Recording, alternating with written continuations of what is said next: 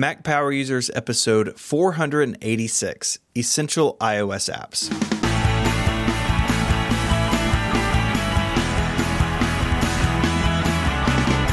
Hello and welcome back to Mac Power Users. My name is Stephen Hackett and I am joined as always by my friend and your friend, David Sparks. Hello, Mr. Hackett. How are you today? I'm doing well. I'm excited to get into some iOS apps. Looking at our list, there's a lot of fun stuff to talk about in here. Yeah, we thought it'd be fun for an episode just to talk about the iOS apps that we use. We've been very Mac heavy as of late, but there are some apps. I mean, we're just getting back from WWDC. I did it iPad only, and there's some apps we use to get by. That's right. Yeah, so these are some things that we use. I think both we didn't limit it just the iPad, iPhone, and iPad. Things for work, things for personal life, just apps that we go to on a regular basis. And I have some, and I think you do too, that maybe aren't like a regular basis type app, but when you have a certain type of task or certain type of project, it's your go-to on iOS. And I think that's an interesting way to filter these as well. Yeah, when you have a very particular set of problems. Yes. Yeah. You need a very particular set of applications to solve it. So we're going to go through these. All these will be listed in the show notes in order, so you can check them out on the App Store. As always, those are there for you to go explore later. And I know when I listen to shows like this, or like when I read Federico's big iOS 12 piece a couple of weeks ago, I picked up apps like as I was reading his story. I was like, oh, this solves a problem that I have. And, you go and download it and come back. And so hopefully it is useful for people today. Yeah, hopefully we find one or two that you discover today. So I guess I'll get us started. And I use a lot of just first party like default apps on iOS. A lot of Apple's apps have gotten really good. I think Notes is one that both of us use. I know you skip around between Notes apps sometimes. For me, Notes is really the place where all sorts of things go. And it's not just things like a to-do list to pack maybe, or things, information about my home network or something. It is things like, list of things I'd like to do around the house, things that not necessarily in my task manager, but I just kind of need a checklist for, but a lot of reference material as well. So like looking through here, I have screenshots of like settings I use in Audition and Logic to edit podcasts, things like a big one for me is manuals. So I have a notebook called Manuals, and I can go through here and I say, okay, here's the LG TV we have, and here's a PDF of its owner's manual. Because sometimes when you need those things, you don't want to be like searching the web in the heat of the moment. And I just keep all those things in Notes as PDFs, and I can click on them or tap on them on iOS and open them up and kind of ready to go. And that's really been a lifesaver over the years for me. If you're like, oh, how do I factory reset this? If you spend a little time, and like when I buy something big, just when I unbox it, I put the manual in Notes, and it's been a trick I've used for a long time, and it's really been helpful over the years. Yeah, back when I had a cable box, I had all of the codes for the remote. Every time you had to change batteries in the remote, and you'd lose all the codes for your TV and your Apple TV and stuff. That was an Apple Note for me. So every time I needed, I knew I could just go in and type in exactly what I needed without having to dig that out. We were all skeptical of it when it first came out, but I think that they've come a long way in earning our trust, because now for several years they've made this solid app. I've not had sync problems with it, and at one point I had over 1,000 notes. I have heard from some listeners that have had sync problems, but I think that's kind of an outlier at this point. And it's a great bucket app. You can just throw stuff into it. One of the things I use Notes for is, trips. I mean, that's the obvious one that everybody always talks about. But whenever you're going somewhere, you've got a collection of PDFs and links and things like that. And it's just a great way to keep all that stuff together.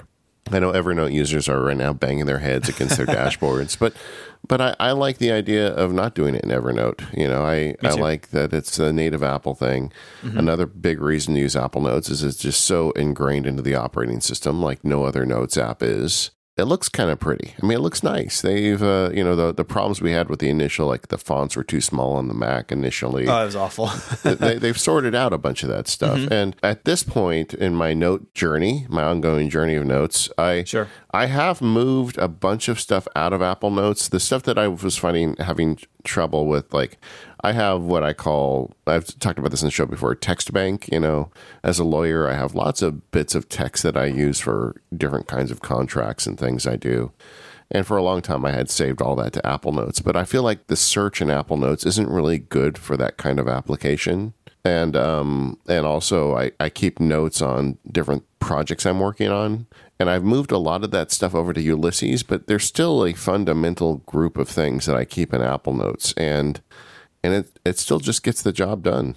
It does. Now, do you do much sharing of notes? So you brought up the travel thing. That's something that I do as well. So for instance, in July, I'll be going to Maine for a week, actually the week right before MacStock. And so I have a note in my events notebook, and it has PDFs of our flight stuff. I have another note for the Airbnb we're using, and I've shared those with my spouse so she can see those. But I don't use a lot of shared notes with other people.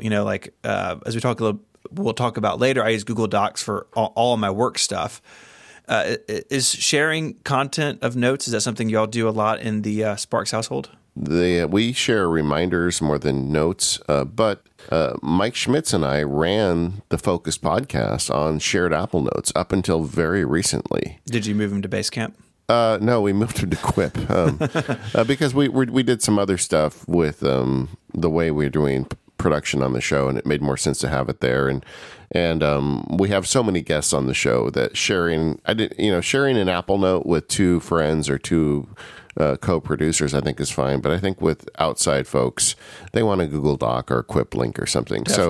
We moved that over to Quip, but we didn't move it because it wasn't working. I mean, we'd be recording a show and I'd see him typing in on his end and I'd be typing in on my end. It's not as immediate as Google Docs. Whereas, words would show up by the word instead of by the letter, if that makes sense. But man, it was fine. And, that's just one more thing that Apple Notes does well. Yeah, it's such a good app.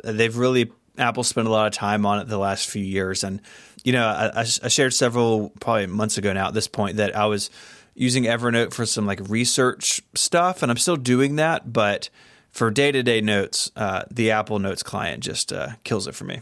It's got everything I need, It's got attachments and nice text and all that stuff. Real quick before we move on, I do want to mention the other default app that I use very heavily, and it's one that catches some people by surprise, and that is that I use the first-party email client on iOS. I've tried AirMail and Spark and Outlook and all the ones that have come and gone. But I keep coming back to Mail for a couple of reasons. One, the simplicity of it. I've never had Mail do anything unexpected. And AirMail and Spark and others, can be buggy at times. But one of the features that I use in Mail that really makes it stand out for me is VIPs. And so I do not have email notifications turned on except for a very select few VIPs. And actually looking at my VIP list now, it's Mike Hurley, my business partner. It's my wife, and it is I use another person actually I need to take out of here. So now I'm cleaning up my VIP list as we go. And then I have Pingdom, where they send email notifications if you have a server issue. And that's it. Those are the only email addresses that are allowed to have a push notification on my phone and iPad. And that's a feature that others have played with and tried, but I think Mail does it really nicely. I would like some of the more modern features, but Mail has just stuck with me. And again, like Notes, being part of the system, being in the share sheet, being baked into the OS, that goes a long way for me. And Mail definitely meets my needs. I'm not a VIP. We don't ever email each other. I'm still hurt, man. You're a VIP in my life. All right, I'm going to add you. I'm going to see the last time I had an email from you. Let's see. Going way back. It was in April. But I'm finding you now. And I'm saying add to VIPs. I feel much better now. Okay. Because you're a VIP for me, Steven. Okay. Always. I'm sorry. I didn't know this was going to be. I just want to talk about email clients. Anyways, I've gone twice now. But what are you using Mail? Are you on a Mail Vision Quest like everything else? I mean, I feel like, you start with Notes app and then you go to email apps. Are you like trolling me here? A little bit. Yeah. Okay. So once a year I get frustrated with Apple Mail, Sure. And then I go download everything and play with it all. And after 2 or 3 months of the annual email Vision Quest, I end up back in Apple Mail. Last year, I ended up in AirMail for months, but the thing was just too buggy for me. Yeah. And simple bugs were not getting fixed. And then I saw they were releasing a new mail app for Google Mail. I realized, wait, this is a small development house. They got multiple apps, and I just kind of rage quit it. And I'm going to hear from a bunch of listeners that are like, AirMail's the best. Use AirMail. I know it's great. It's way more powerful, but I just had bug problems. Just a couple weeks ago, my wife had to work on a Saturday, so I drove her to work, and I went into the park, as we call Disneyland. And I Instagrammed a picture of me sitting there answering email, and somebody said, "You're using Apple Mail?" And then there was a whole discussion on Twitter about what's wrong with me for using Apple Mail. So it shamed me into loading Spark back on. I've been trying Spark the last couple of weeks again. It's much more stable than AirMail in my experience. And it's good for a couple things. It's good for sending tasks to OmniFocus. It's easier than it is with Apple Mail. And it's good for... It's also good for saving PDFs because, saving PDFs can be done in Apple Mail, but it's really weird. You hit the print button and then you do a reverse pinch and, it's goofy, the way you do it. Yeah. And I will say we're recording this slightly before the keynote, so this may be dated. But either way, I tried Spark and it's fine. But honestly, the fight is out of me. I'm just going to use Apple Mail. And the other thing that's happened with me with Mail on mobile is I've got I've lost the religion of checking email on my phone. There's that new Cal Newport book is out. What they call it, digital minimalism. And none of that stuff's really a big deal for me. But just the mail clients are such garbage that I just decided, well, why am I even spending that much time on mail on my phone? So the only place I really do mail now on iOS is with an iPad, and Apple Mail does have, it's just super stable, It is. And I think your point about the iPad being like a better place for this than the phone for you, that resonates with me as well. I tend to use my iPhone for email triage. So going through like my Sane Later folder, or just if I have, 15 emails when I wake up, just very quickly kind of saying, okay, I don't need to deal with any of these. And I'll leave the others until I get to my office or I'm at my iPad where I have an external keyboard and can kind of settle in with it a little bit better. Yeah. So it's fine on the phone in a pinch, but it's definitely not my preferred place to deal with email. I mean, one of the ways I solve this feature doesn't work on Apple Mail on iPhone or iPad is I use flags, and anything that I want to process on my Mac, I'll just flag it. And then when I get to my Mac, I'll clear out my flagged folder. And then I can use all the Mac goodness, Apple scripts, whatnot, to process that stuff very quickly. Yep, I do the same thing. Rarely is it something that needs immediate attention. So, yeah, I'm having a little bit of I've just kind of changed my attitude towards email. Over the last year. So now I'm not as hot and bothered about the shortcomings of Apple Mail. This episode of the Mac Power Users is brought to you by 1Password. Go to 1password.com/MPU in all caps for your 30-day free trial. And when you sign up, you'll get 20% off. 1Password is another key iOS application to me. We live in a complicated age, and we all have countless online accounts, from social media all the way to our banking. Each one needs to have a secure, unique password to keep us safe, and that's where 1Password comes in. Using 1Password, you can create strong, unique passwords, and the best part is you don't have to remember them. They are all stored in 1Password on all of your devices, so if you're at home, in the office, or on the go, you can log into all your accounts easily. With 1Password for families, you can share login information with the important people in your life. And with 1Password for teams, you can create 1Password vaults for different coworkers, managing access to critical information with fine-grained control. 1Password works across a wide variety of browsers. On the desktop, the simple shortcut of Command plus / opens 1Password in the browser with the correct login selected and ready to be filled. This saves you so much time. AgileBit stays on top of the newest features, meaning 1Password on iOS uses Face ID to let you quickly unlock your vault, and it integrates with autofill passwords, so you can log in right from the standard iOS keyboard. This is great because staying secure shouldn't slow you down. One of my favorite features is the ability to create and store banking information. I often need to send routing or account information, and instead of having to look that up every time or keeping it someplace like Apple Notes, which isn't secure, I know it's safe and sound, encrypted in 1Password. This doesn't just apply to your banking information, though. You can also put medical details or credit card 800 numbers. Whatever information you need to protect on your devices, 1Password can handle for you. So head over to 1password.com/MPU in all caps to learn more and sign up for a free 30-day trial. When you sign up, you'll also get 20% off. Our thanks to 1Password for all of its support of the Mac Power users. So, what's up? What's up for you? Yeah, well, man, we just hit some heavy ones. Well, since you were talking about writing, an app that continues to grow in my affection is Ulysses. I really like the way the app is made. You know, it's one of those apps that is, as someone who uses an iPad a lot, the Mac and iPad versions are virtually identical. In fact, they just added multiple columns to the iPad version very recently. I like the idea of working in a text editor, but I have lots of different buckets of text I want to work with. So the combination of a nice text editor with really powerful organizational tools make this an app that I really dig. It's super friendly with Siri shortcuts, so I've got lots of automation built in.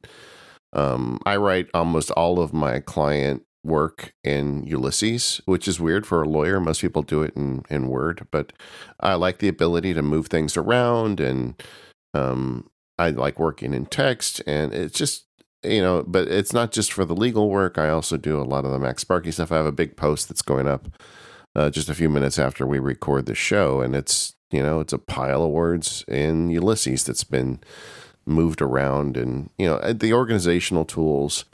It just really got me lately. I originally started with Scrivener, which is still a great application. In fact, one of the very first exclusive episodes we did on Mac Power Users all those years ago was on Scrivener.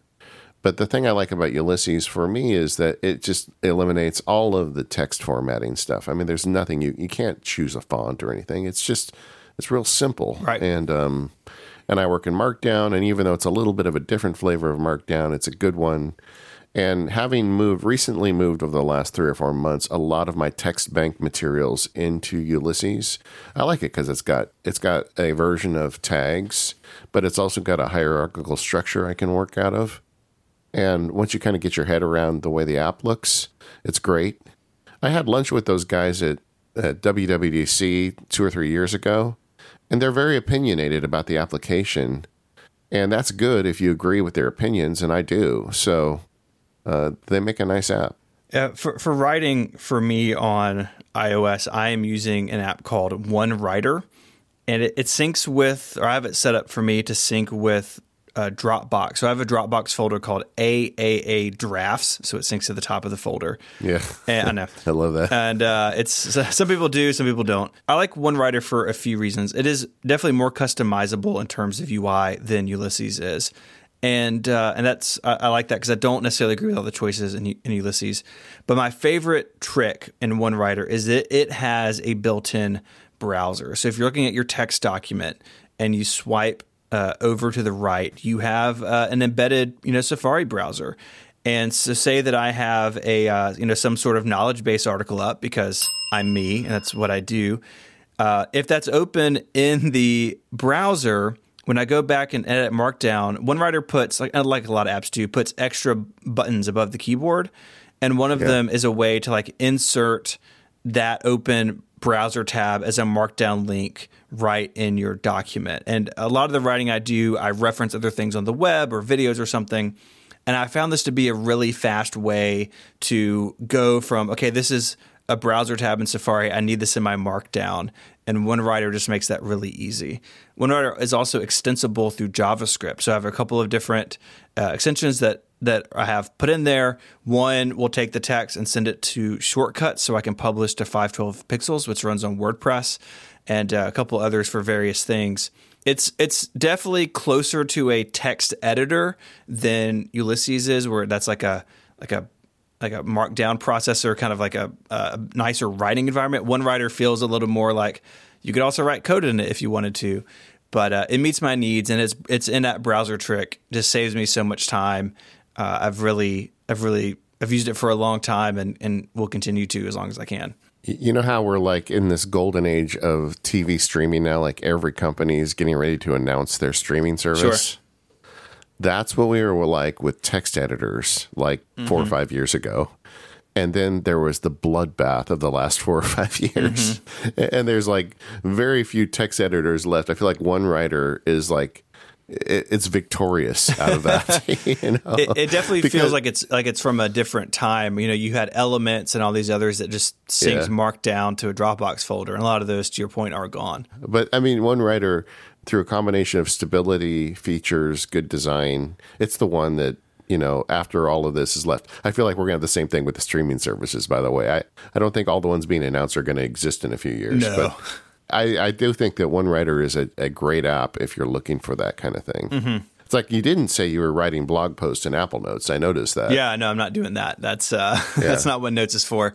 And things in OneWriter, they stay in that drafts folder until I publish them, and then they're published, so I don't need the markdown anymore. I don't really keep published articles as local text files. You know, they're all in WordPress.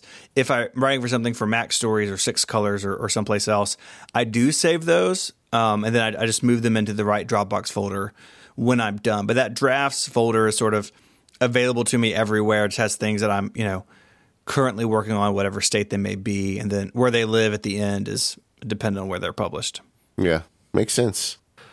And so, your publishing workflow, is it straight from OneWriter to 512 pixels? It steps through Shortcuts. So it takes the text, sends it to Shortcuts, and then Shortcuts lets me select the title, the category. It crawls the markdown for links, because I do link lists, you know, where the headline thing is. It crawls all that, puts that all in the right field. And that shortcut it's pretty specific to 512 pixels, so it's not something that I think I could share very easily, but it is based on a shortcut written by Federico, and it is listed over on the Mac Story site. So I will link to his shortcuts thing, and if you search for WordPress, it is based on his published to WordPress shortcut. So that can be a starting point if you're looking for something like that.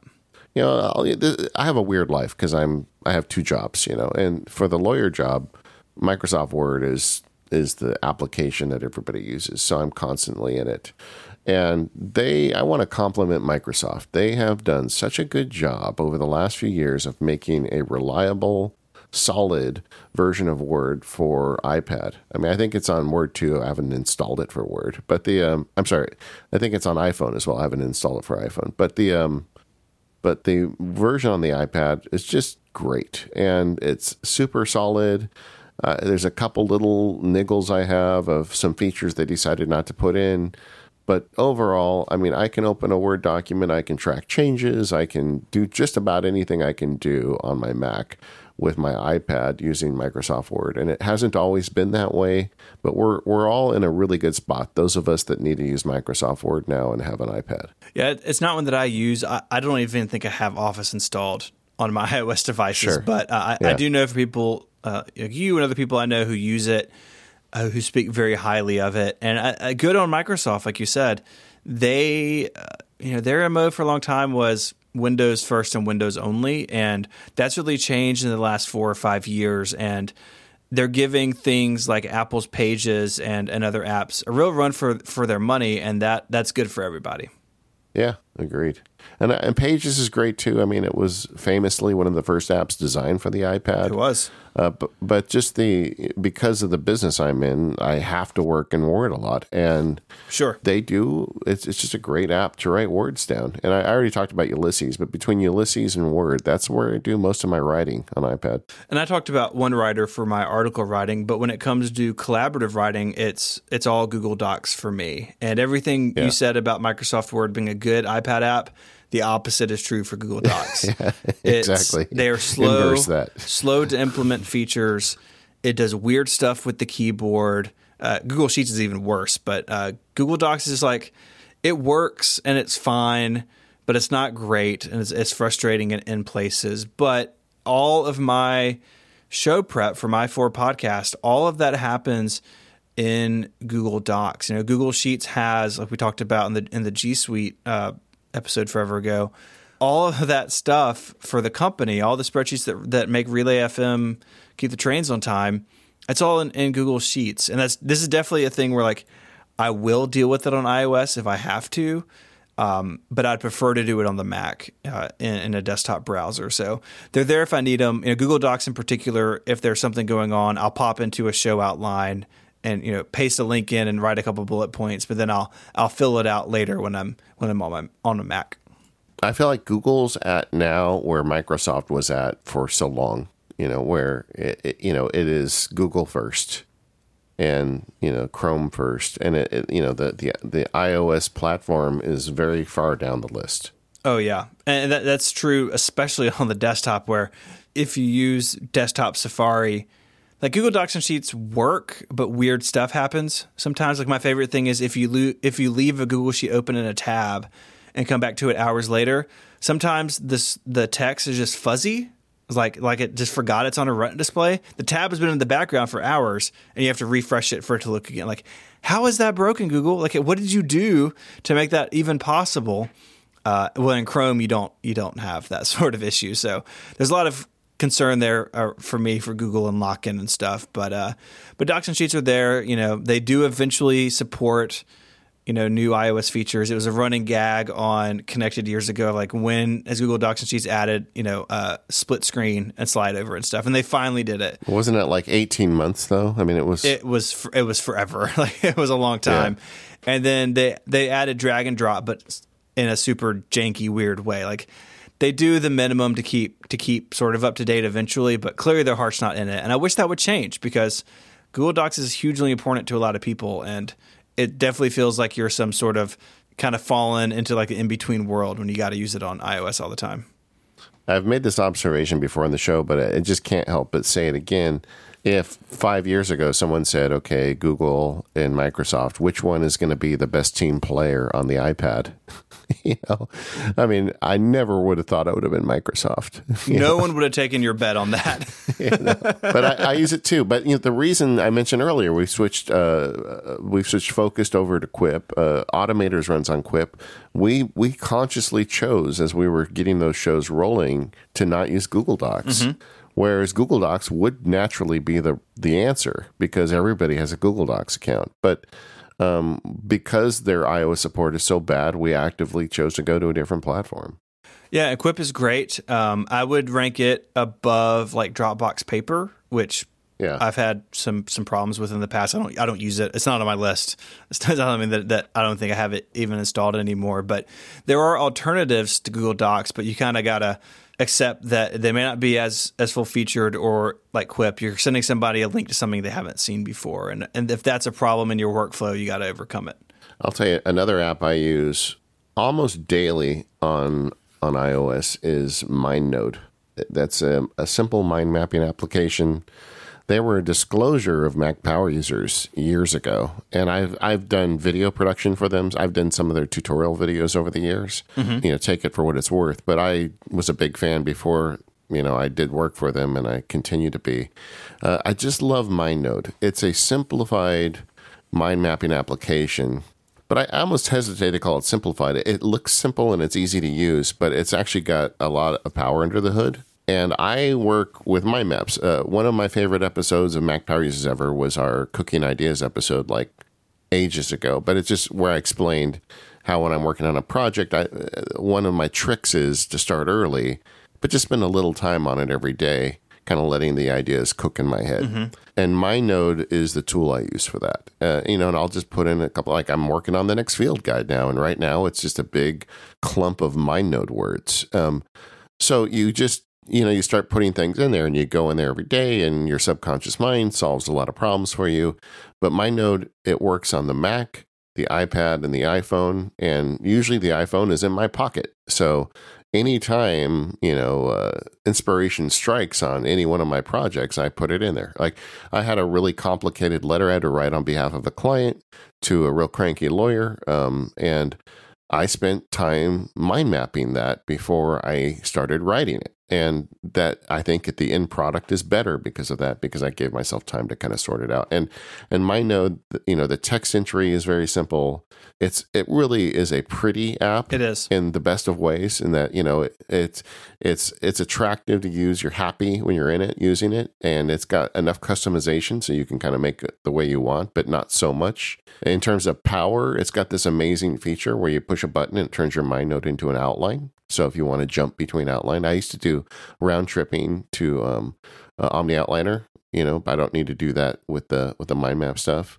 And I will go over to Omni Outliner if it's a certain type of work, but for just kind of the brainstorming stuff, I think MindNode is just a great app. And those guys continue to put new releases out. It's actively developed, and you just know they're in it for the long haul.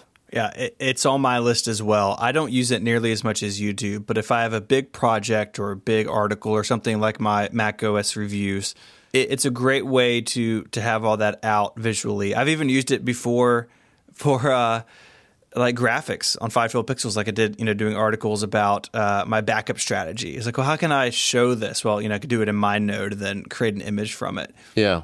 I think for me, the iPad is where I'm using MindNode the most. It's great. It's sort of the perfect tool for it in my mind, where I can set the iPad up and really kind of let it flow, use the pencil and everything else. So it's definitely an essential app for me, even though it's not a daily or even probably monthly launch. When I need something like this, it is the perfect tool. Yeah, I don't think 3 days go by that I don't launch it twice. So, I use it a lot. And you're right, because the mind mapping, I never really got it when it was, back in before there were mobile devices. Mm-hmm. There were some very expensive mind mapping apps and people would show them to me.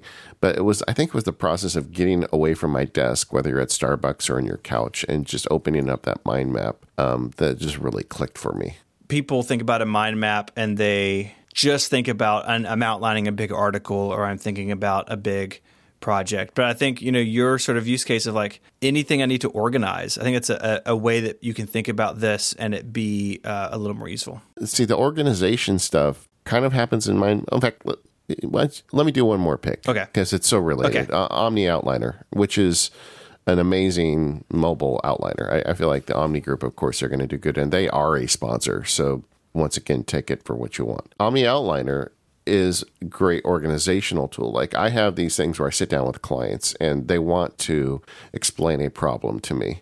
But, when you go through law school, you learn, and as you practice law, you learn, what are the things that are important to this? What's the law on this? So, in your brain, you're always filtering to figure out, where does the penny drop in terms of what the problem is. But the person who's hiring you didn't go to law school and has no experience with this, so they don't know. And they just start, blasting out all this information and in no particular order.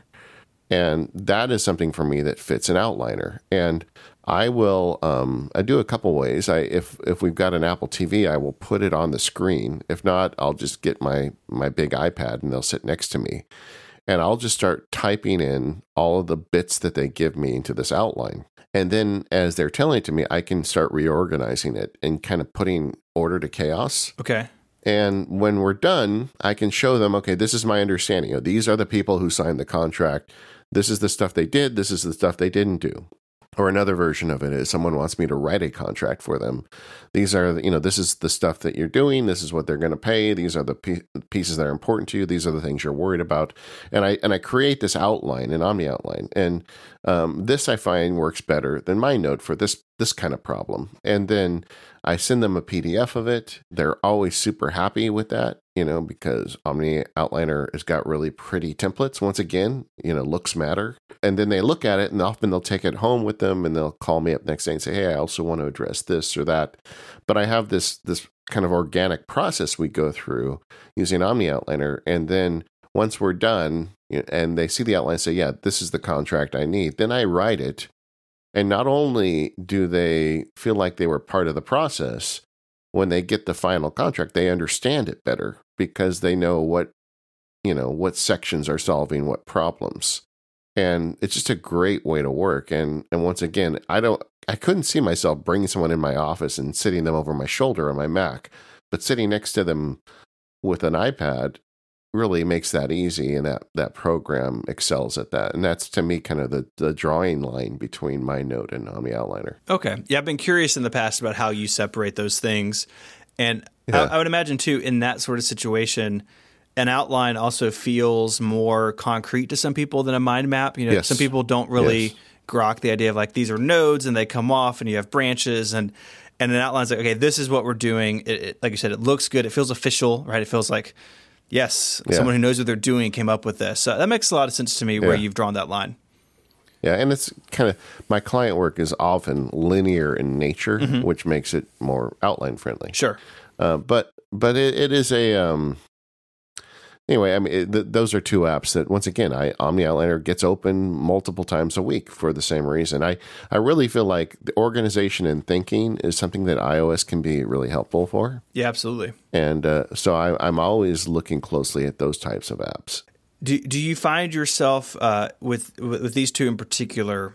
I know we're talking about iOS primarily today, but they both, of course, have Mac counterparts. Is that something that you that sort of work you do on the Mac when you're like by yourself? Do you open that outline and work through it on the Mac, or are these kind of iOS only realms? They're iOS primarily realms, okay. I think is the way I would say it. But I mean, if I need to access on my Mac, like for the next field guide, as we were planning today's show, a thought occurred to me, and I just opened MindNote on my Mac, dropped in some text, and then closed it. I mean, because that's the platform I was sitting sure. at. Well, that is the beauty of these modern tools, that you can get to them from anywhere. And I think everything we've talked about work-wise so far all syncs either with iCloud or Dropbox, or in some cases both. And that really makes it, like you said, it's fluid, so you don't have to think about, oh, I left my iPad in my bag. If I need to add something to it, I'll do it later. Like, you can just do it while you're there at your Mac and then move on. And that's something, too, that you're talking about apps 4 or 5 years ago. That was a lot harder in the earlier days of iOS, and now it stands out when a app or a product doesn't have cross-platform sync. That's basically instant. Right? Like, we've come to expect that now. I know I certainly do, and it's a big feature for so many of us. Well, I just think back to the crazy stuff we had to do at the beginning of the iPhone and the iPad. I mean, I remember, I don't even remember the exact steps I used to go through to sync Scrivener, but when I wrote the iPad at Workbook for Wiley all those years ago, I was syncing Scrivener to my iPad, but it was like this hairy system where, like, if you didn't, if you crossed the streams unless you did it just right, there was a chance you might fry some of your text, and it's just like, now all this stuff is just given. I mean, you open Ulysses and everything is just there. You don't even think about it anymore. It's so much better. A related app on this, just to close this category out, one that I've been looking at lately that everybody's talking about that I haven't bitten on to just yet is Linea Sketch. Are you familiar with that one? I am. It's by the folks over at the Icon Factory. Yeah. that looks kind of interesting too, as something to write, like Apple Pencil related stuff. Like I could see myself using that with a client meeting too. Yeah, I can see that. I haven't really checked it out, but I know that a lot of people really like what they've done with it. I know it has a lot of really clever tools with the Apple Pencil on the iPad. So you can draw certain shapes and they sort of snap, and it seems very well thought out. I just don't know if I have a huge need for that sort of thing in my work, but I'm glad that it's there for people who do. This episode of Mac Power Users is brought to you by TextExpander from our friends over at Smile. TextExpander is the app for macOS, Windows, iPhone and iPad, and now even Chrome that makes typing faster than ever. With just a few keystrokes, you can expand out a snippet to meet all sorts of needs. Say you have a chunk of text that you send often to customers or people you work with. You can have that in TextExpander. Say you have a form you need to fill out with drop-down options to customize your message. TextExpander can help that too. And with its all-new visual snippet editor, dealing with things like time and other variables is a lot easier. Snippets work everywhere you can type, so you can use yours in email, Microsoft Word, Slack, web browsers, and more. And companies use TextExpander for Teams, for customer support, reports, emails, and anywhere else they need to be consistent and accurate with the text that they're creating. Here at Relay FM, we use TextExpander for Teams to correct all sorts of typos with sponsor names, contact names, and it's just a real lifesaver. If you're like me and you love TextExpander and you want to tell others about it, you can join the affiliate program to earn a little extra. Show listeners can get 20% off their first year of TextExpander by visiting textexpander.com/podcast to learn more. Once again, that's textexpander.com/podcast. Be sure to tell them we sent you here from the Mac Power Users. Shifting gears a touch, but we're kind of still talking about work. One that I use, and this is definitely one that I use across platform, sync it with iCloud, is Solver. So this is a very hard app to describe. So I'm going to give it a shot. It is a calculator, but it is also sort of like a natural language processing thing. So one thing I do with it every month is I have to figure, the profit from Relay FM every month. So I take what's in the bank and if we owe people anything, and it can be several different calculations in this calculator. And in most calculator apps, you would just do that calculation and then maybe you'll see a tape of your different steps that you walked through. I'm dividing this, I'm subtracting that, I'm adding this, but they're not labeled. And if you want to go back and change them, you basically have to redo the whole calculation. And this is where a solver really comes into its own, because really you're saving a document. And so I can have, we have this much money, and then I can label, like in parentheses, I can say, what's in checking this month, and we owe people this amount of money. And I can label that, and I can change it as that changes as the month closes. And like I said, it's very hard to describe. But if you have calculations that you're doing not just at once, but something you're working on over and over, but a spreadsheet's maybe too rigid. I could do this in a spreadsheet as well and label cells and everything. But Solver is very fluid, and it's one that I use all the time. I have it on all my devices. It's particularly nice on the iPhone. I've used it in the past doing things like measurements just around the house. If I'm needing to work on something and I need to know the distance, between point A, point B, and point C, I can sort of write all that out in natural text, and then I can do math on it. I can, then I can have, okay, this is the total distance, or this is the average between the points, and that sort of thing. It's very flexible. It is very hard to get your head around at first, because it's like it doesn't work like any other calculator I've ever used. It also doesn't work like a spreadsheet, but it kind of works like a spreadsheet. It's very unique, and it's a tool that I use just all the time for all sorts of things. Okay, I love this app, and the reason I do is because the developer went outside of the box with it. I mean, when someone said, I'm going to give you a piece of glass that you can program onto, now go make a calculator, the obvious go-to solution would be, like every other calculator in the world, you'd create a digital facsimile. You'd have buttons, you'd have the equal sign, you'd have the clear button, you would just make a calculator on a piece of glass. And there are lots of those. Some are good, some are not, on the iPhone, the iPad. But the guy who made, or the team that made Solver, I don't know how big the team is on it, but whoever made Solver, they said, well, let's just say we don't need to follow the traditional paradigm. I mean, the old calculators had to have the buttons because that's the only way they could do it. They only had one line screen, so they had to have buttons below it. I mean, that the design was dictated by the constraints of the device. But now we've removed those constraints, and they said, well, let's make something else. Mm-hmm. It's always hard for us to describe it, but once you see it, it immediately clicks. This is so much better, Mm-hmm. Yeah, it's awesome. And it syncs those files with iCloud or Dropbox, so you can have them everywhere. And it's great. It even has like really clever things around currency. So if you need to convert between currencies, it basically has a database in there that updates. So you can say, I need to figure this amount, but then convert it to this. It's really powerful. And this is definitely one to go if you're not familiar with it. Go look at the screenshots. Go see how it's put together. It's sort of like, this is not a great analogy, but it's kind of like Keyboard Maestro in the sense that you can use it to build basically anything you would want. And I think looking through the screenshots may spurn some ideas if this is an app you're on the fence about. Yeah. On calculators, I'm going to add a couple. Okay.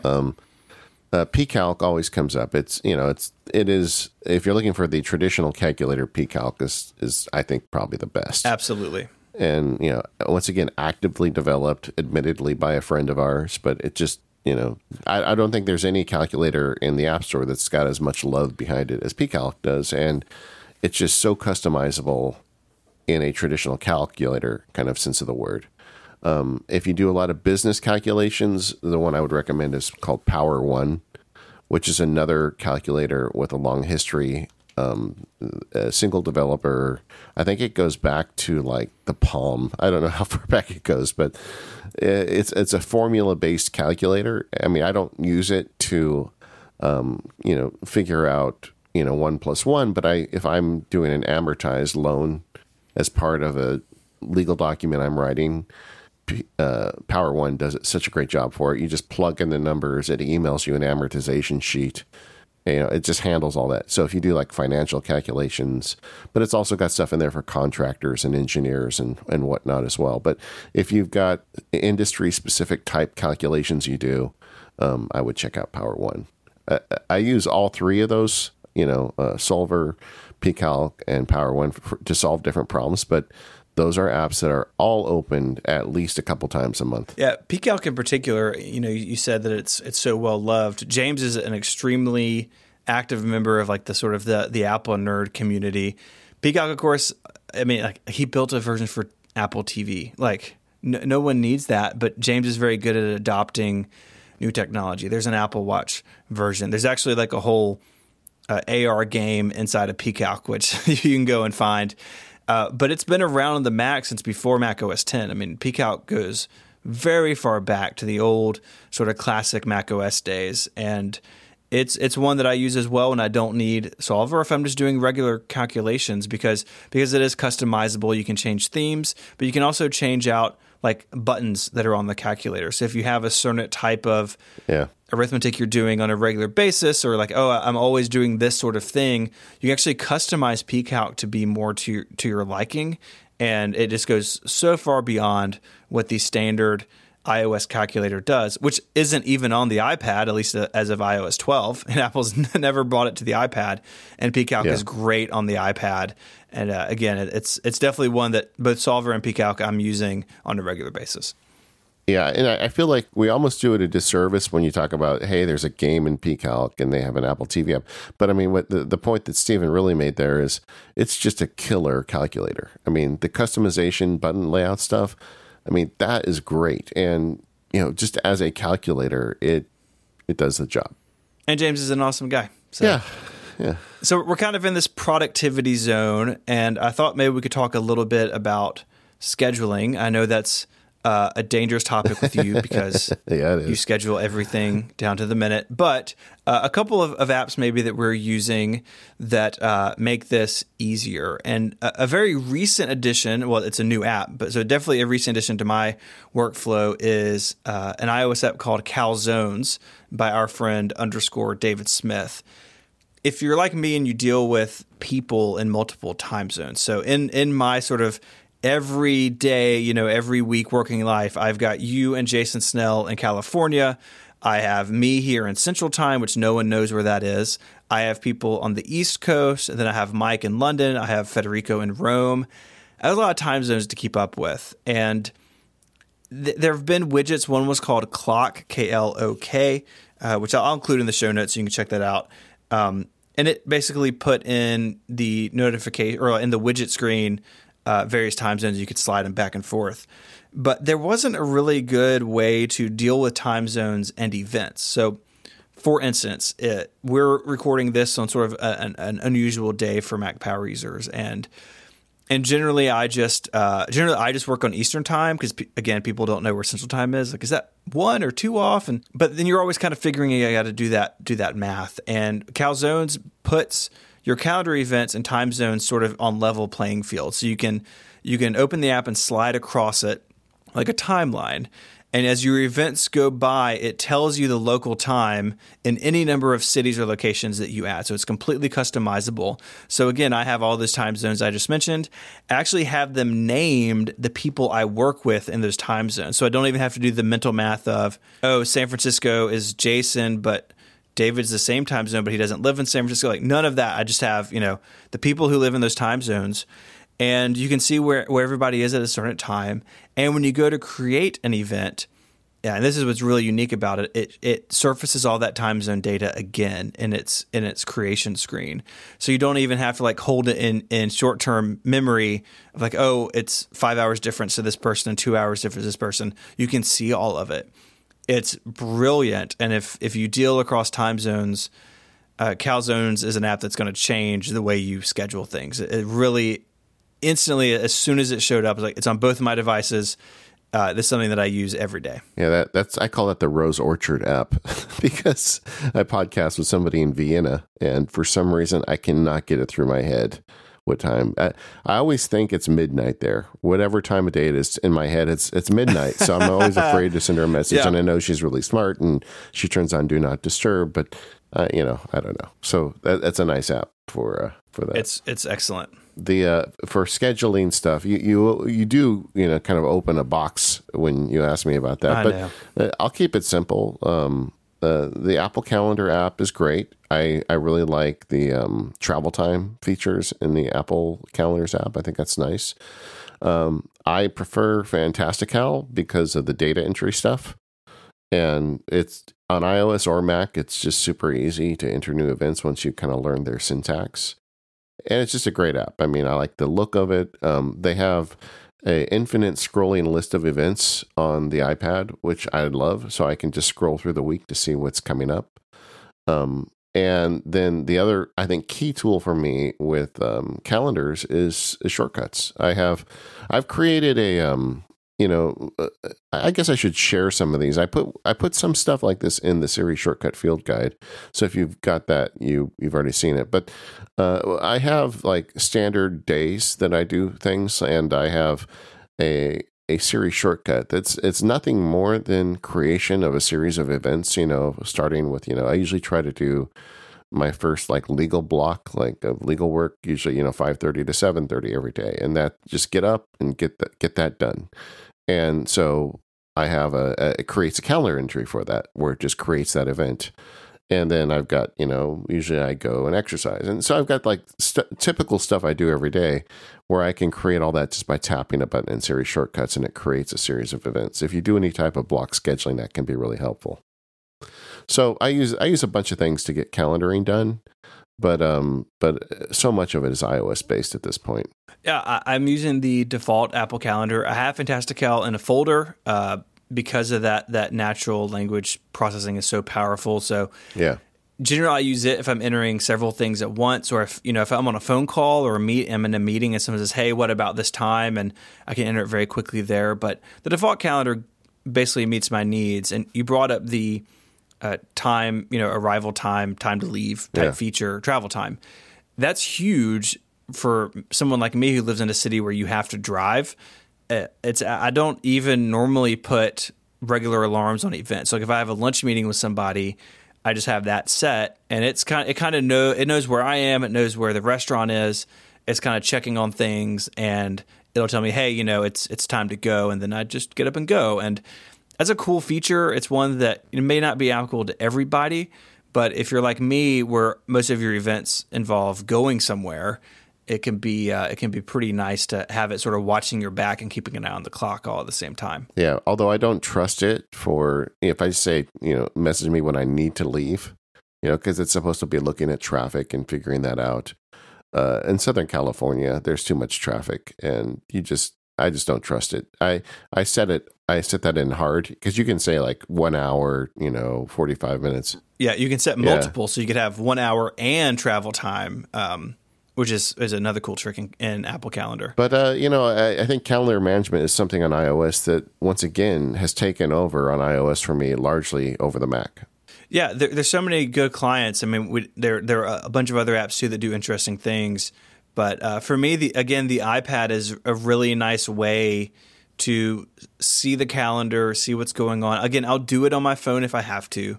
It's kind of nice to sit down with the iPad and plan out your week, and that's something that I do. Most weekends I spend a little time looking at the next week, making sure I know everything that's on my calendar, seeing if there's any collisions, right? Like, I have this phone call and this podcast at the same time. That's not good. Maybe do something about that. And the iPad has become the tool for me for that because the calendar on the iPad is just a nice fit for the form factor. Agreed. Well, we talked about Dropbox. I will include it here.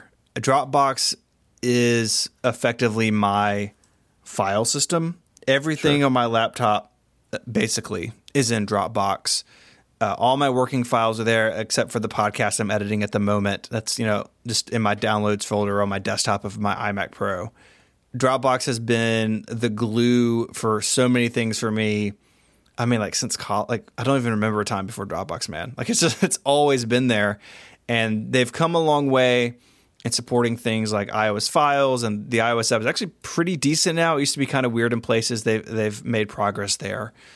I would like to be brave enough to explore iCloud Drive, but I'm not as far into that as you are. But the biggest thing for me is my Dropbox is like a wide range of shared folders for various projects, and that's at least before WWDC. So again, we're recording this before the keynote, so put this in parentheses, I guess. But at least under iOS 12, iCloud Drive has no concept of folder sharing. It's like that is so critical to the way that I work. I couldn't move to it even if I wanted to. Yeah, a couple of years ago, I decided to largely use iCloud files for my cloud storage, and it's been great. It's been stable. I wish we had a keyboard maestro I wish we had a text expander for audio, because you could just insert any of my prior rants about file management here. But there are definite problems with it, and I use the Files app often, but I also use Dropbox. And part of me thinks that I made a mistake going over to iCloud Files, not because of stability issues, but just because of file management issues. I hope that gets fixed. But I use the Files app all the time. There are things I do like about it. I like the way... Well, you know what? Let's just say there's things I like about it, because I'm hoping that by the time this publishes, there'll be more things I like about it. See previous conversations. Yeah. All right. Well, let's just move past that. It's going right ahead. So so that's Dropbox for me. This episode of the Mac Power Users is brought to you by Squarespace. Make your next move. Enter offer code MPU at checkout to get 10% off your first purchase. I'm guessing that everybody listening to my voice right now either has a reason to build their own website or knows somebody that needs to build a website. It's so important that you manage your online identity these days, and part of that means owning your website. Maybe you want to create an online store or portfolio or a blog. Whatever it is you want to make on the internet, Squarespace is the all-in-one platform that lets you do just that. There's nothing to install, no patches to worry about, and no upgrades needed. You don't have to worry about that stuff. Squarespace just covers it for you. They have award-winning 24/7 customer support if you need any help. They let you quickly and easily grab a unique domain name when you set it up, and all of those award-winning templates are beautifully designed for you to show off your great ideas. Years ago, I got tired of running MacSparky off complicated website systems. Instead, I just set up a Squarespace account and moved MacSparky over to that. In all these years since I did that, I've never regretted it. The site runs great, I never have any downtime, and when I want to make small changes or big ones, Squarespace has got me covered. I haven't had to hire professionals, I've got a good-looking website that I manage all by myself. And you could do that too. Not only can you do it for yourself, you can do it for others. So whether you're building a website for yourself or helping a friend get started, head over to squarespace.com/MPU to get started. When you decide to sign up, use the offer code MPU and you get 10% off your first purchase of a website or domain and show your support for the show. Once again, that's squarespace.com/MPU and the code MPU to get 10% off your first purchase. We thank Squarespace for their support of this show and all of Relay FM. Squarespace, make your next move, make your next website. Mobile's also good for task management. What do you do there? Like your notes journey. Yeah. This is your notes and email. This is my notes and email. So, but what I normally come back to is Todoist. So I was in OmniFocus for a stretch, but Todoist sort of draws me back in for a couple of reasons. One, I don't need all the organization that OmniFocus has. Like the way that I work, and for better or for worse, the way that I think is like some of the things in OmniFocus, like okay, like I just have one available, or these are sequential, or these are parallel. Like none of that makes any difference to me. So some of that I view as sort of overhead I don't need. Todoist has really nice natural language processing, which is glorious on the iPhone. I can just like Fantastical, I could basically just type and have something with a due date and the correct tags. If I'm using tags, I don't use tags, but if you did, you could do it. Have it in the right project and then just hit save, and it's where I want it. And that is huge for me on the iPhone in particular, where something just pops into my head. I pull my phone out, I type it in 4 seconds, and it's filed away where I need it. And that's really what draws me back to it. It also has really good integration with things like If This Then That and Zapier. I have several things that can cause tasks to be created in Todoist for me. The biggest one is when any of these podcasts that I'm on publish, Zapier just watches the RSS feed and then puts all the details in the Todoist task with the 512 pixels in the 512 pixels project. And I can just go through there and paste the things into Mars Edit and publish something really quickly, or do it in OneWriter on iOS. And OmniFocus just doesn't have some of those hooks, or at least not natively. And so Todoist is it for me. The iOS app is not as pretty as others. It kind of feels like an Android app in places. Some of their design choices are lifted from their Android app. But the sync is really good. It meets my needs. And that's where I am today. And that's where I am most of the time. Sometimes I venture out and try other things.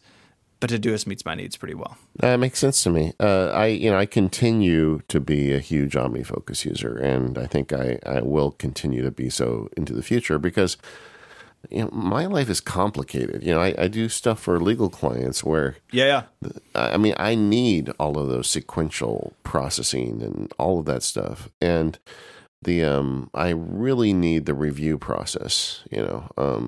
Because I have to keep on top of everything. And even though I've talked recently that I use paper notebooks for some things, and sometimes I'll make a list for the day of the key tasks, but that doesn't in any way reduce my reliance on OmniFocus, because this is a bank of many projects and tasks that I have to keep track of, and I'm in that application a few times a day. I don't use it as much as I think people think I do. Whenever when someone, they're like, well, how long does it take? Well, it's like a garden. If you keep the weeds out, you don't have to spend that much time on it every day, but you got to keep the weeds out every day. For what I do, this application is amazing, but to each his own. I think anybody would, my advice to anybody is for task managers, get the least complicated one that you can get away with. Yeah. And out of all of these categories and apps we're talking about, task managers are perhaps the most individualized. It's where people have the strongest feelings, but also where the differences are so personal. And Hey, we live in a time where there's such a wealth of options. It's if you don't like one particular feature, you can find it elsewhere in another app that's really good. It's a nice rich, mature category at this point. Yeah, and it's really great considering how bad things were back in the old days. I mean, there was a time when I used the Mac where there was nothing good. And then when the iPhone showed up, there really wasn't much good either until we got the App Store. But then, we've got a lot of options. All right. What's the next category? Let's maybe do some communication stuff. We talked about mail. Yeah. But a big one, at least for me, I think for a lot of people, is Slack. Yeah. I've talked about this before, but Relay FM is its Slack channel, right? Like that is the office, and it is the place where we communicate about shows. I'm in so many channels for individual shows, and we have channels that are topical. So we have one about cars, we have one about video games. I'm sure there's others that I don't even know exists. It really is the office for me. Now, Slack, there was people have complained about notifications from Slack. 100% Slack is one of those apps that you need to manage the notifications really carefully, or they can outrun you. And Slack has a lot of good options for that. So you can say, I want to know about everything that's said in this channel. I have one channel that's like that, where everything that gets said I need to know about. And then others I basically just have, if someone mentions me, I get a push notification. Some I have muted entirely, and I just dip into them every couple weeks and see if there's anything I need to know about. If you take the time to tend the Slack notification settings, really tend to them and really dial them in, it won't be overwhelming, but it takes time to get there. But it is something that's on the home screen of all my devices. It's on the dock of my Mac, and it's basically open. If I'm at work, it's open on the Mac, and I'm kind of always available to it on iOS. So it's a big one, and it's one that Relay wouldn't be what it is without it, because it really meets our needs to communicate as a team, both sort of publicly and privately, so well. I can't imagine moving to something else at this point. Yeah, I mean, the reason why the last email I sent you was in April is because of Slack.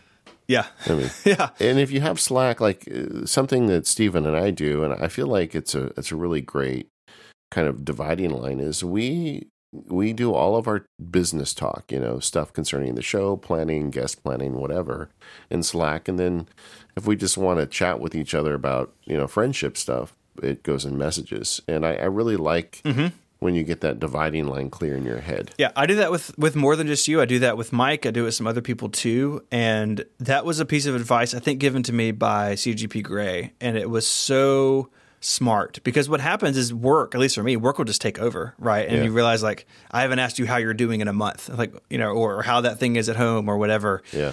And that's a good dividing line. And of course, I think any of us on iOS would say that Messages is on this list, right? That it's probably the most launched app on my iPhone. I don't have it with me, but I would imagine that's true. I've got groups, and I've got lots of individual conversations, and Messages is really a hub for basically everything that's not Slack for communication for me, and a lot of personal stuff. But then again, like you said, people I work with who I'm friends with as well, having that dividing line was really important to me, and Messages serves that really well.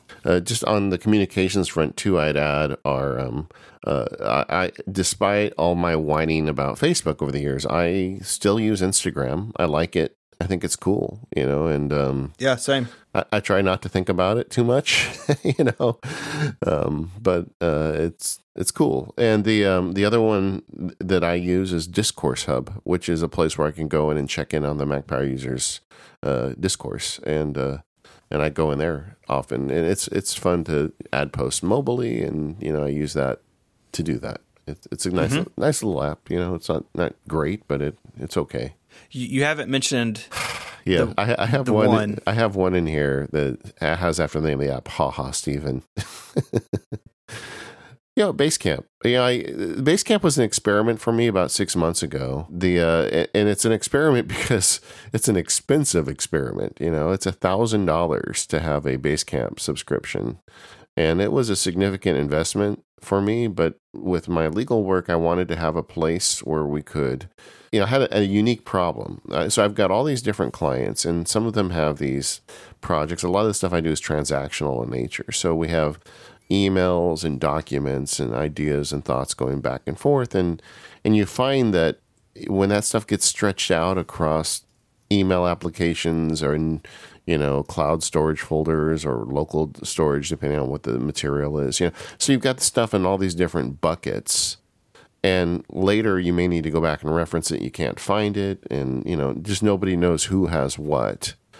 So I was looking for a solution that could do that. But I also wanted something that could have a unique bucket for each matter. I don't want client A to have access to client B, their stuff, or even know that, frankly, they exist. So I needed a solution where I could create these unique projects that could have different people invited to each one. And that's what Basecamp solved for me. It hasn't been as much of a success as I would have liked it to be, because a lot of clients, anytime you have someone who's paying you to do a service for them and you say, well, you need to log into a website to make this work, a lot of people don't want to do that. And so it hasn't been as successful in that way. But I can tell you, getting the Keyboard Maestro Field Guide together with the people I had working with me, it was just essential for that. I've got people helping me out with editorial on MacSparky. It's essential for that. I mean, I'm finding a lot of uses for it. And stuff that used to be managed very haphazardly through email. And honestly, the client buy-in is getting better. So, I'm 6 months in. I have to think about, in 6 months, am I going to renew? And it's looking to me like I probably will. And I know there's a lot of complaints about it. You're not a big fan of it. And it's kind of simplistic, but for some of the people I'm dealing with, that's an advantage. But, I think that is a key app to me at this point. That's great. I'm glad it's working out, because I know you dove into that, and then some of us weren't hip to it. So yeah. I'm glad that I didn't sink the ship. Well, I had immediate regrets after the first couple of months because I wasn't getting any buy-in on it. And I was like, what did I do? I spent all this money and nobody wants it. But right. It's like, it's really sinking in now. And I think it's a good tool for the practice. And now the number of clients using it is large enough that it definitely justifies the expense. Good. But I'm finding other uses for it too. Like as silly as it sounds, we're talking about trying to put together a virtual role-playing game team, do Star Wars stuff. And the people that are on it are all over the country. And I think we're going to run it through Basecamp, because why not? I've got it, and it gives us a common place. Anyway. No, I'm glad it's here. Like I said, I am glad it's working out. Yeah. Just because it's not for me doesn't mean it's good. Basecamp is great. It just doesn't work the way that I No, I get it. So, this episode of Mac Power Users is brought to you by Direct Mail, an easy-to-use email marketing app built just for your Mac. It helps you create and send great-looking email newsletters. Email marketing is still an incredibly cost-effective way to reach your customers and to grow your business.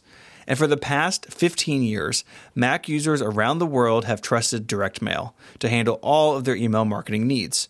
It's designed just for the Mac, which means it's fast, it's easy to use, and it works great with the other apps and services you're already using on macOS. With Direct Mail, you can quickly and easily compose high-quality emails that look great on mobile and desktop. You can get in-depth campaign reports so you can see who is reading, clicking, and sharing your newsletters. And you can save time by integrating with over 1,000 other apps and services on your Mac and the web. Direct Mail has real human live chat support if you have any questions, and Direct Mail is the #1 top-rated email marketing app for the Mac, with 5-star reviews on the App Store, GetApp, and elsewhere. It's trusted by small businesses, nonprofits, schools, and Fortune 500 companies alike. Direct Mail is free to download, so you can get started today. Listeners of this podcast can save 10% off all full-featured pricing plans. Head over to directmailmac.com/MPU to check it out. That's directmailmac.com/MPU to get 10% off when you opt for a full feature plan. Our thanks to Direct Mail for their support of Mac Power Users and all of Relay FM. So maybe we move into some grab bag stuff. Yeah. I feel like what's left on our list is like kind of scattershot. Yeah. One that I will bring up that I use every single day. Very often it's the first or one of the first things I do on my iPhone is launch Carrot Weather. This is a fantastic weather app for iOS that is full featured. And by that I mean it has not only forecast data, but it has a weather radar. I know it's not a big deal for everyone depending on where you live, but in the part of the country I live in, weather can be a very serious deal, and it's important to know if there's going to be some bad weather heading your way. And I like having a weather radar. But Carrot Weather, in a recent update in May, added a really robust alert system. So it's part of a paid tier. They have a paid tiered program. It's like the most expensive tier. It's a subscription. But you get push notifications from the app for all sorts of watches and warnings. And you can really fine-tune what it sends you, set up how they get sent. It even uses the notification alert system, which I haven't seen any other third-party app use, but it's a pretty new feature in iOS maybe a couple years ago.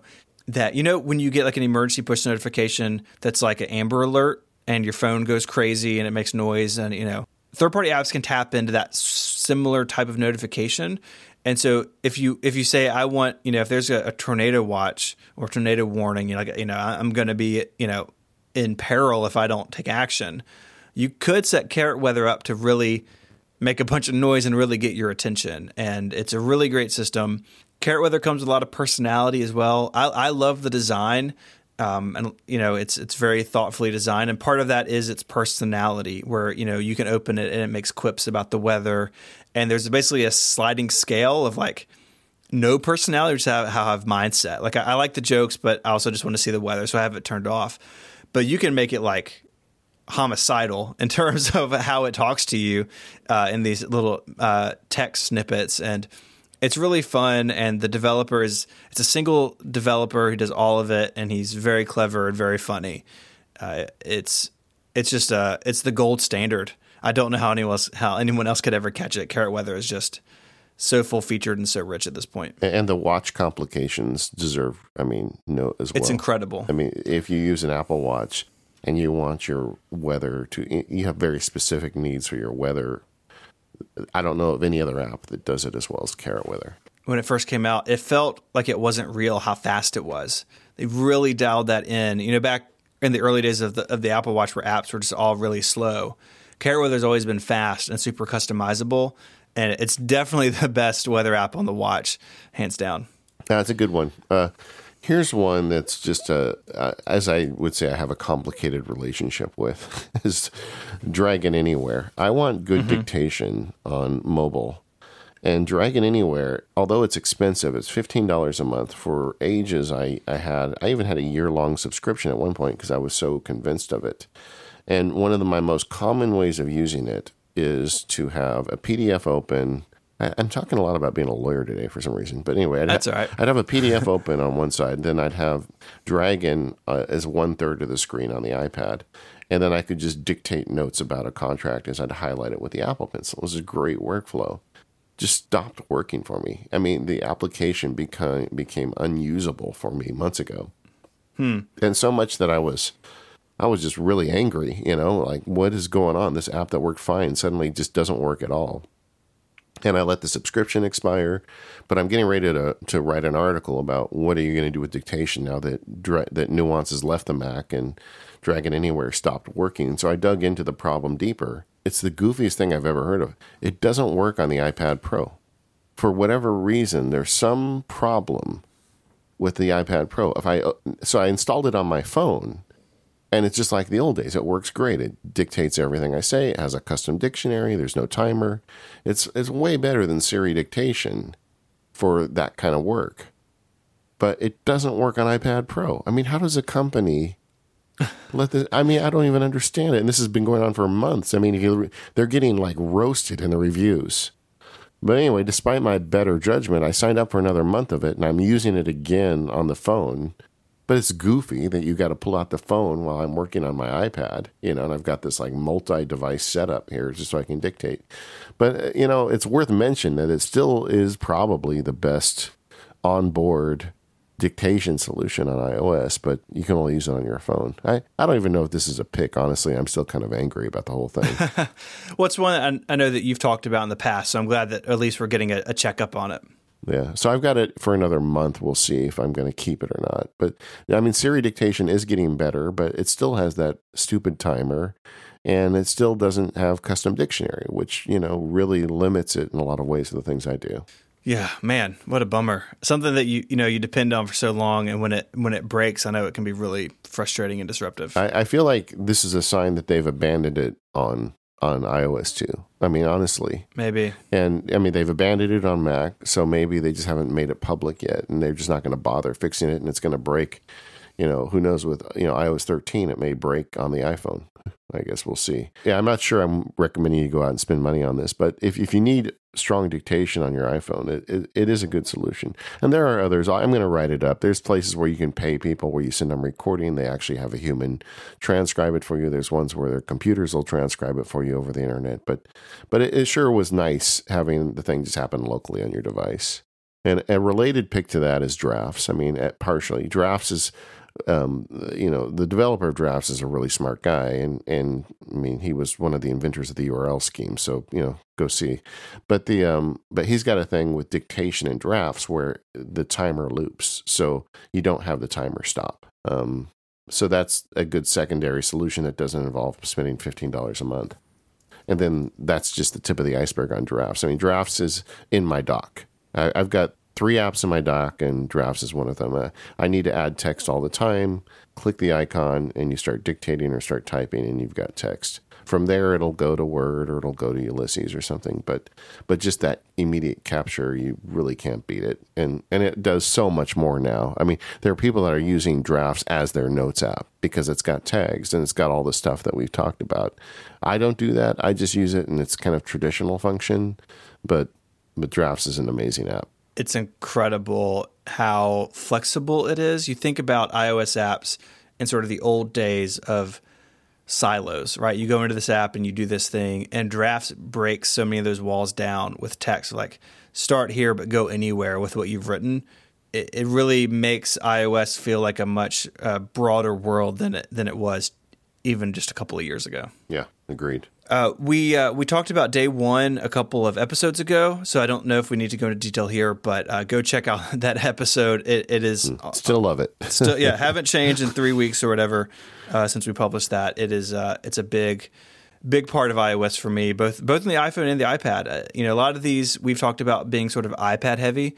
Day one, I may use more on the phone, because I could take a picture and add to it real quickly and send it on its way. Yeah. But it's something that I just absolutely love. One more creation app is GoodNotes. I still think it's just if you want to use the Apple Pencil with the iPad to take notes in any scenario, GoodNotes is. I just really like their ink engine. I know Notability is a good one too, and a lot of people like that because of the recording feature. But the ink engine on GoodNotes is second to none, in my opinion. It gets my second second on that. Yeah. Yeah, so sort of content apps. One that has been on the home screen of my iPhone since it launched in 2008 is Instapaper. I use it the way I have for the last 10 years, where I'll be browsing or someone will send me something. I don't have time to read it. I save it to Instapaper, and then I go and read it later. Or sometimes I send things to Instapapers like, this looks interesting. Maybe I need to dive into this further and just sort of stash it there temporarily. So it's one that, Instapaper's had a couple of ownership changes over the years. It seems like the team that has it now is dedicated to keeping it updated, and they've relaunched the subscription service with some features that I signed up for immediately. I feel like it's got a bright future, even in the world of Pinboard and saved bookmarks and reading lists and all these other things. Instapaper still is a place for me because of the reading experience being so good. And it's everywhere. I can save a bookmark from the share sheet on iOS no matter where I am, and Instapaper is just there collecting them in the background, ready for me when I have time to sit down and read and explore what's in there. So it's really ingrained to how I work now, particularly on the phone where I might not have time to read something, but I don't want to lose it. Instapaper is a great holding place. Yeah, and this is one where I've reverted to the native apps, and reading lists is. I've really scaled back the way I use these read it later services. I mean, I used to feel this like debt, towards these things where I had thousands of articles saved to it, and all of a sudden it would be like weighing on me that I had all this stuff to read that I'd never read, and I just declared bankruptcy on it at one point. deleted it all. And now I just occasionally add something to the reading list. And if I'm going to like read in bed or whatever, I'll go and read those articles. But I don't keep much in the reading list. I try and just delete it all if I don't get through it in a week. Yeah, that's always the downside of apps like this, is that you can just build such a backlog you can't ever get out. And that's fine, I guess. It's not enough for me to... Yeah, I don't know. For whatever reason, I've just got okay with not keeping up with everything, I guess. Yeah. That's fair. An app I use every day, this is a hippie moment of Mac Power users, is Headspace. We talked about that one over in Focus once in a while, but I think I've had a couple of different meditation timers over the years, but I just like the Headspace. They do some interesting stuff. It's kind of expensive if you subscribe, but I find it useful, and I've had it now for over a year that I've been using it daily. I just looked this morning. I've got something like 6,000 minutes logged in it or something.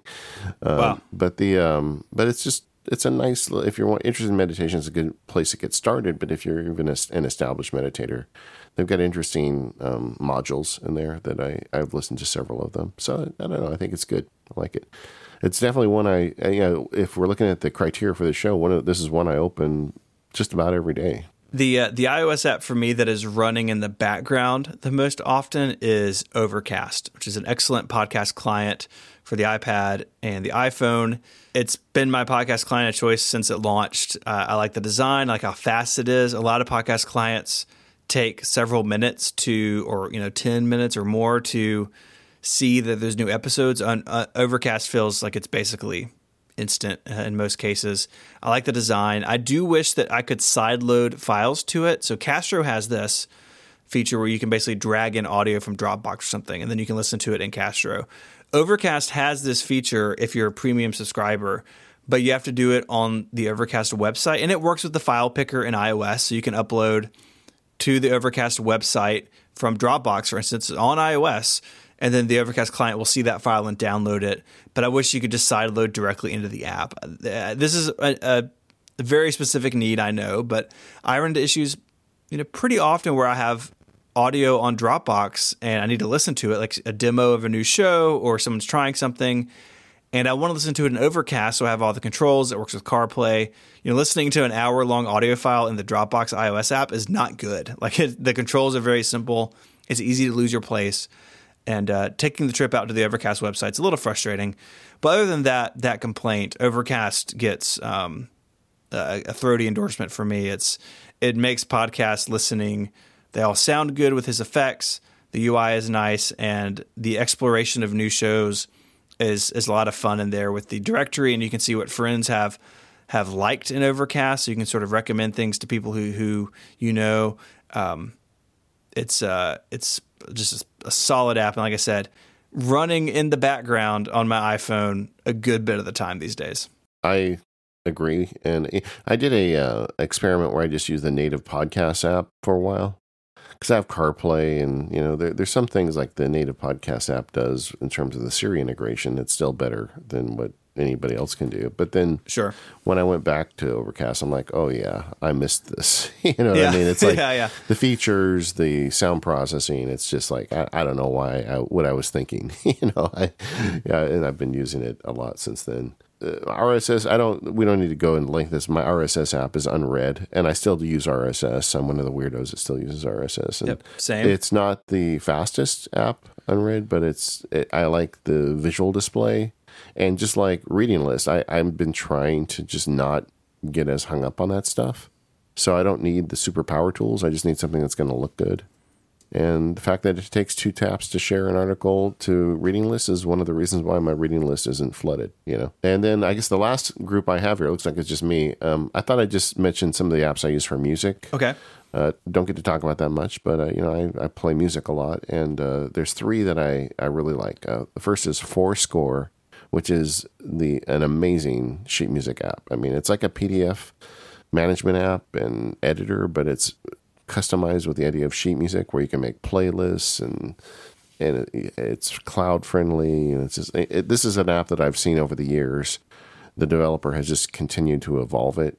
And like you can even get a Bluetooth pedal for it. So like if you're a piano player, you can just tap That's cool. a Bluetooth pedal and it'll turn the page for you. It's just just a great sheet music app. I don't think there's anything even close to it. And Tuner app, as a saxophone player, I'm always trying to work on my intonation, and TE Tuner is remarkable. It's just a great app. It's got not only is it an app that keeps you in tune or shows you visually how you're in tune, it's got a metronome built into it, and you can set the clicks, on off beats or whatever. So it's very helpful. Like I run a metronome almost throughout my entire practice session, and I use TE Tuners because it also shows me whether I'm playing in tune. And then when I'm not running the metronome, I like to have a drum beat, and there's an app called Drum Genius, which is amazing. I mean, you want to hear something in 9/16 as a drum beat behind you? And to people who don't know music, that's okay. You can tune this out. But I mean, it's just remarkable. Whatever beat you want, there's one in there that will work for you. And they're good sounding drum beats. So I'll run that sometimes when I practice as well. Something we didn't put on our list here, I'm begging to know. Give me one game, Steven. I know you're not a games guy, but that makes it all the more important. Not. Just give me one. Let's even see if I have a game on my iPhone. I don't even know if I do, honestly. I have 0 games on my iPhone. Okay. Not a single one. All right. So I don't know what to tell you. On the iPad, I think maybe I've got Asphalt 9, which is a racing game, which I like. Car racing games. Oh, there we go. I didn't know that was coming from you. So I've got that, and that may be about it. Hey, I'm happy I got one out of you. Yeah. There's another one called Blood and Honor, which is an online. This is so nerdy. It is an online Risk type game, right, with the map and the soldiers you move around and stuff. Yeah. And my brother and I play Blood and Honor on our lunch breaks sometimes together. He works for himself as well. But his office isn't my office, but we take lunch about the same time, and a couple days a week we'll play a game of Risk over lunch together online against 2 people we don't know. So that's it though. Looking at my iPad, it's only those 2 games. In fact, I don't even have a games folder. They are in a folder with a bunch of other what I call media apps, which are just a bunch of streaming apps. So there's a game. There's a Risk type game I've been playing, I think, since the App Store opened, called Stratechery. I think it's not Ben Thompson. I was gonna say, I think it's before Ben. I think it's before Ben. But it's just it's a very simplified Risk game. I still play that. That app, it doesn't even fill up my iPhone screen. I think it's abandonware at this point. I don't know if you can even buy it if you want it, but you can knock out a very quick Risk-like game in like 5 minutes. Cool. I'm sure that's the game I've logged the most hours on of any game on my iPhone. Anyway. Hey, I'm happy. I got one game out of Stephen Hackett. We got a couple games. Yeah, it's not really my thing. But that is a whole bunch of iOS apps, and it's such a in prep for this, it's just a good reminder. It's such a rich ecosystem of so many different types of apps, and every single category has so many good options. It's really an embarrassment of riches on iOS at this point. It really is. And iOS 13 is around the corner, and who knows what new paradigm apps are going to be inspired by it. Yeah, it's going to be a fun, we're off to the races now towards the fall of fun new stuff. That does it for today's show. We are the Mac Power Users. Thanks to our sponsors, 1Password, Smile, Squarespace, and Direct Mail. And we will see you next week.